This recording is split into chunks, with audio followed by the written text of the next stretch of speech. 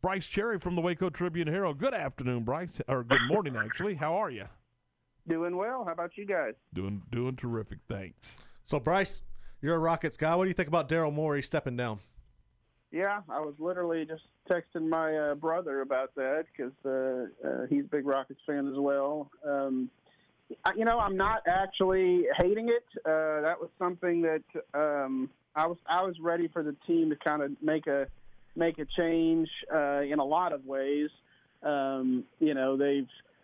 They've sort of underachieved in terms of, they haven't gotten to the finals. They haven't, really never knocked off the Warriors during that time. And, a lot of teams could say that. But I just feel like it's time to move on from Morey ball, from all that sort of analytics-driven type, game, and, maybe play a little more traditional brand of basketball. Brice, before we talk high school football, obviously let's talk a little bit about the Bears situation. Another tough deal been for the Bears with the game with Oklahoma State being canceled, and quite frankly, is the Texas game in jeopardy? I mean, so just a lot of uncertainty with college football right now. Yeah, I think uncertainty is certainly the word of the day. I mean, I think the Texas game is up in the air. I wouldn't even speculate, to put a percentage on it, but it just, even right now, today, it just feels a little like 50-50.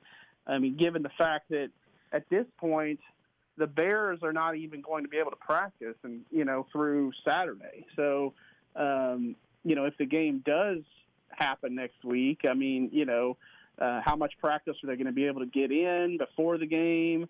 Who are they going to have available? What's the lineup going to look like? There's a lot of questions to be answered. And, I mean, I think the chief one that Baylor is trying to answer is just, how this happened. And, we talked about it on our podcast this week, just asking the question, did we feel like Baylor was, unlucky or just not being cautious enough. And honestly, I mean, just if you look at what they've done, if you talk to them, I mean, it feels like they're following the protocols, and it's not like other teams are not having outbreaks as well. It's just, I feel like, there probably is a little, unluckiness to it. I mean, they've been trying to trace back, how it might have happened, and there's been talk of, maybe there was a false negative in there, and that's, when that happens, I mean, that feels like the definition of bad luck. Brice, let me ask you: Are they right now, with them being shut down, are they just having position meetings? Are they having offense, defensive Zoom meetings? Do you know how Coach Aranda has taken this time and how they're using this time? Yeah, predominantly, I think it's been coaches' meetings on Zoom. Yeah, and those coaches interacting with each other, but less so with the players. I think when they say pausing all football activities, I mean, I think that that goes for online stuff too. Yeah, it's tricky. I mean, I don't think the players are going to necessarily, forget everything that they've been taught in terms of the schemes and the offense and defense and all that. But when you're playing big time college football, you need to be on the field. You need to be practicing. And that's why, to me, it's so hard to predict this year. My buddy, our colleague Chad Conine, has called this a season of scrimmages because, I mean, you never know what to expect from week to week. I saw a stat where like 63% of the Big 12 games have been decided by a touchdown or less. I mean, there have been quite a few upsets. We're seeing double overtime. We're seeing quadruple overtime. Makes for, in entertaining, competitive football. I'm not sure it's the greatest thing for the league from a national perspective because they're all, it's dog eat dog. They're eating each other up. And they're doing it in the SEC too, it appears. So we were talking, and I think you start to run into some difficulty. For example, the Baylor-Oklahoma State game has been rescheduled for December the 12th. What do you do with Baylor and Texas if they can't play on Saturday? That's now now they're. I'm glad I'm not in the Big 12 office in Dallas right now. Right. I mean, they purposefully created some wiggle room in the schedule, but at some point, you start running out of wiggle room. I mean, those of us who have gained weight over the years, I think, understand that little concept. Put on a. Not all of us. You can't wear those clothes you wore in high school. I'm sorry. But I mean, already. As you said, the Oklahoma State-Baylor game was postponed till December the 12th. Well, that also happens to be the same scheduled day of the Big 12 championship game. So what happens if Oklahoma State, let's just use them as an example because the Cowboys are still undefeated, and you could make the argument that they have the inside track for a Big 12 championship game appearance. What happens if they're supposed to be playing in that game, or that Oklahoma State-Baylor game has, ramifications for the Big 12 championship game? Well, then they bump that, Big 12 game back to December 19th, and they've already said that that's a possibility. Well, if the Baylor-Texas game doesn't happen, then like you said, it creates just kind of an avalanche a little bit, and, I don't think you can always survive an avalanche.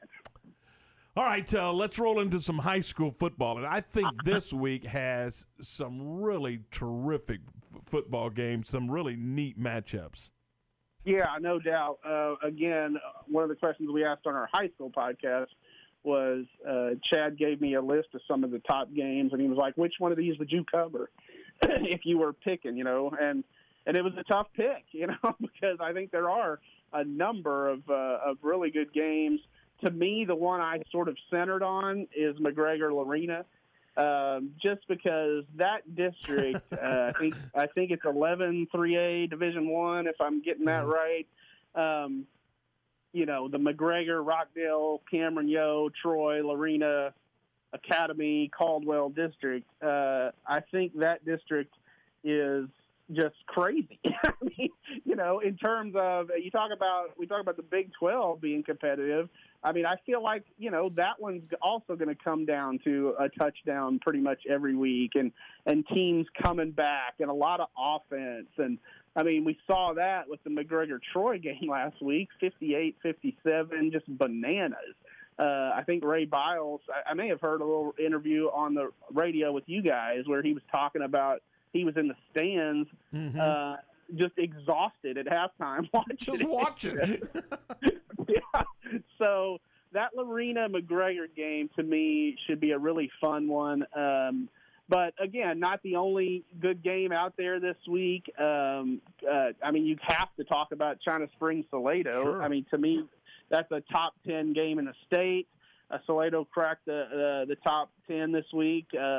And, probably the de facto district championship game in that league. So Cougars are playing great.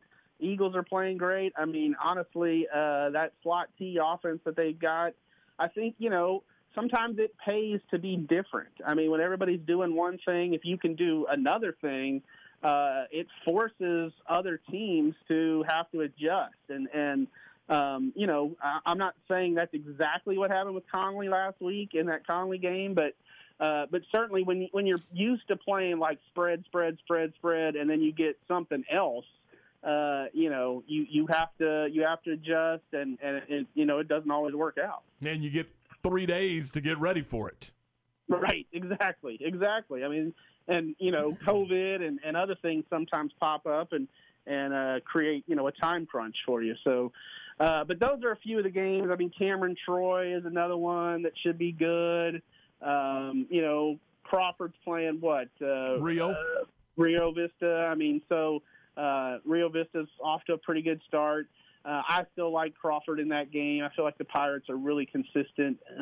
Maybe a vintage Crawford Pirates team. So, should be fun. We had a couple of Wednesday night football games last night, which I was unaware of until seeing the things pop up. But so has District 8 3A D1 gone to a 5-day schedule? Yeah. So Fairfield has encountered numerous delays and problems because of COVID and like maybe one case popping up, or they had a game canceled earlier this year because of again basically a false. Well, it wasn't a false negative or a false positive. Right. It was a family member that had gotten it, and so there was the close contact app option up there, and so they've had to adjust. And yeah, they're doing I think the 5-day thing. And so that's led to some weird, nights in terms of football games. And it'll be kind of a similar situation for the Mart Panthers down in 2A Division II. Obviously Mart had its game last week with Bremond, postponed because of some COVID issues at Bremond. And then this week, Mart was supposed to play Frost. And Frost contacted Coach Hoffman out at Mart over the weekend, and the Polar Bears said, we're not going to have enough people to play. So Mart and Hubbard moved up their game, to this week. And so after Mart and Hubbard play, Mart will then have the following week off, and then we'll play the first, as far as I can remember, Monday night football game wow. in high school football, on October the 26th against Wortham, and then they'll turn around, 5-6 days later and play Bremond on that Saturday. You cannot play two in a 5-day period, so they couldn't go Monday, Friday, but you can go Monday, Saturday. So that's what Mart will do that week, and that should be kind of fun, Monday night football. I mean, that's a little different. Yeah, definitely. One of the games we talked about last week was the Live Oak and Vanguard, and Live Oak went out and shut them out 48-0. So do you think the Falcons are finally back to that championship pedigree? I think they're certainly on the way back. I mean, Bryce Helton's got a great team, it looks like, shaping up, and certainly that's a program with a lot of tradition over the last, decade, 12 years or so. They've won a lot of little TAPS state championships. I say little, but, they're in the 6-man division. And they've done a great job. And obviously last year was a step back. The Falcons went 2-9. But this year, 3-0, and that was an impressive win over Vanguard. I think all three of the trib pickers picked the Vikings in that game. So, Bryce Helton's been texting me those scores after every week. He probably wants me to keep picking against them, but yeah, I think they've got a really good running game, and then as crazy as it sounds, I know, people don't always understand this about the 6-man game. I mean, it still does take defense to win games. And when you're able to shut a team out in a game where, you only have 6 tacklers out there, that's impressive. All right, Brice, obviously some great football games in Grandview and West in there as well. So what are some of the key games you guys are going to be covering? So all those that we just talked about, I mean, we will be at China Springs Salado. We will be at McGregor Arena. We will be at Grandview and West, and Crawford, Rio Vista, and then another one that we're covering, that we didn't talk about. I don't know if it'll be a close game, but Bosqueville Valley Mills is a good local rivalry and a district game. And Bosqueville's playing well. And to me, the game to watch in that district, not to take anything away from Valley Mills, I think Coach Moody has those kids playing hard. They're just, I think they're dealing with some COVID issues as well. So down a few guys, but the game to watch in that district is Crawford and Bosqueville, which is, I think, coming up in a week or two. So, Brice, always a pleasure. Yes, good to talk to you guys. Talk to you soon. Brice Cherry, the Waco Tribune Herald.